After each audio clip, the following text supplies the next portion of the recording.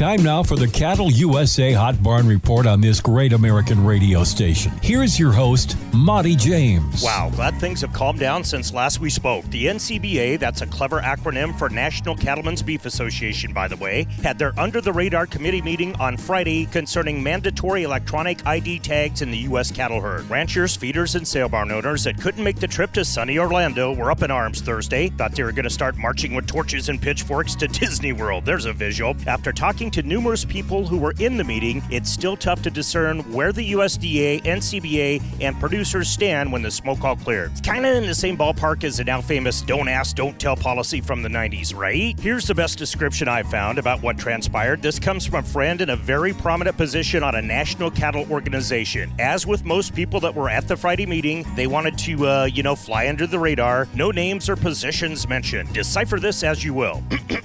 Air quotes here. NCBA has had a policy about mandatory traceability for nearly a decade. It's a policy that some non-members have not liked. Other cattle groups have used that NCBA policy to garner membership to their organizations. The issue with the way this week went down was the timing. USDA is ready to implement mandatory E-ID, and since NCBA holds so much sway, those against it were worried that it was going to snap and happen overnight. It didn't help that the initial policy wording for the policy update was not clear. However, it was rewritten in committee this week and made to be no new news. Those were in quotes, no new news, as it should have been in the first place. I will say from the outside looking in, the process of the way NCBA produced input during the convention worked. Now remember, this is my source saying it, not me, Monty James. Region meetings open to anyone to attend, then committee meetings where NCBA members are appointed for discussion. Then it goes to the big NCBA board meeting to be voted on. Every state has votes and can be updated again. In between each, a lot of gatherings and side convos and work heard to ensure voices are heard from those not voting. In the end, the NCBA will not support any USDA mandates that don't offer support to those who have implemented it. Sale barns, feeders, etc., etc. Postscript, our source talked to some ranchers at the airport after CattleCon,